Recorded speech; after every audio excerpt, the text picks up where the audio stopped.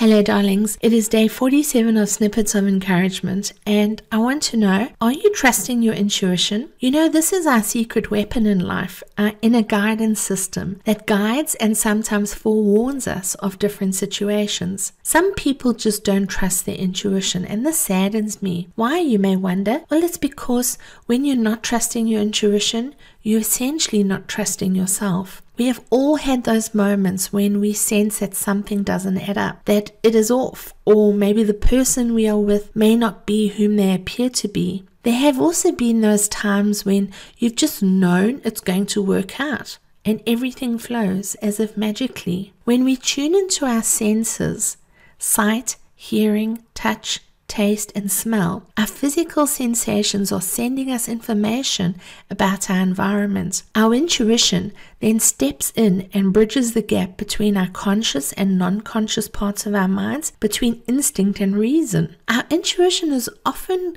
lightning quick, and it is like that thing that flitters past out of the corner of your eye. It means we can miss it, or our intuition can be drowned out by the noisiness of daily life. You know, paying too much attention to the opinions of others is a surefire way to kill our intuition. Here's the thing about intuition. It is extremely tailor-made to each of us.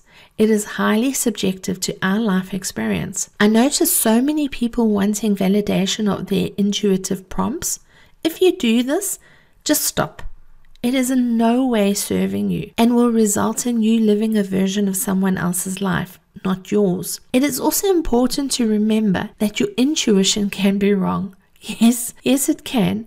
Anything that is subjective has room for error. This is where it is really good to be humble when applying your intuition, especially in situations involving other people. Today I want to encourage you to build your intuitive muscle. Yes, you can develop your intuition, as with everything in life. Even if you're highly intuitive, continue to develop your skills. The easiest way to do this is through mindfulness and being present with yourself. If you are constantly absent from yourself, either in a fantasy land or in other people's business, this does not help with mindfulness. So take small moments daily to become still and present and tap into your senses. Ask yourself what you see, hear, smell, touch, taste. Be aware of your thoughts. Be aware of the physical sensations in relation to your thoughts. Pay attention to what appears to be normal or different.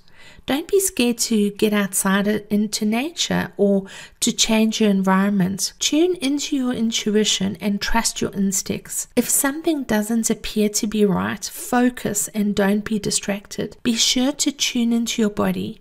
Oftentimes our body will give us physical signals that are indicative that something is happening. As you continue to develop your intuitive skills, I encourage you to trust your intuition. Yes, we live in a universe of boundless opportunities and potential, but not everything is for us. When we are intuitive and led by wisdom, we will soon learn what our flow is and be able to make choices that are aligned perfectly for us. So today, go out there and trust your intuition. You've been listening to Snippets of Encouragement with Angie Barnard.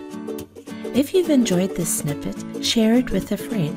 But more importantly, now that you've received, get out there and encourage somebody else. Have a wonderful day.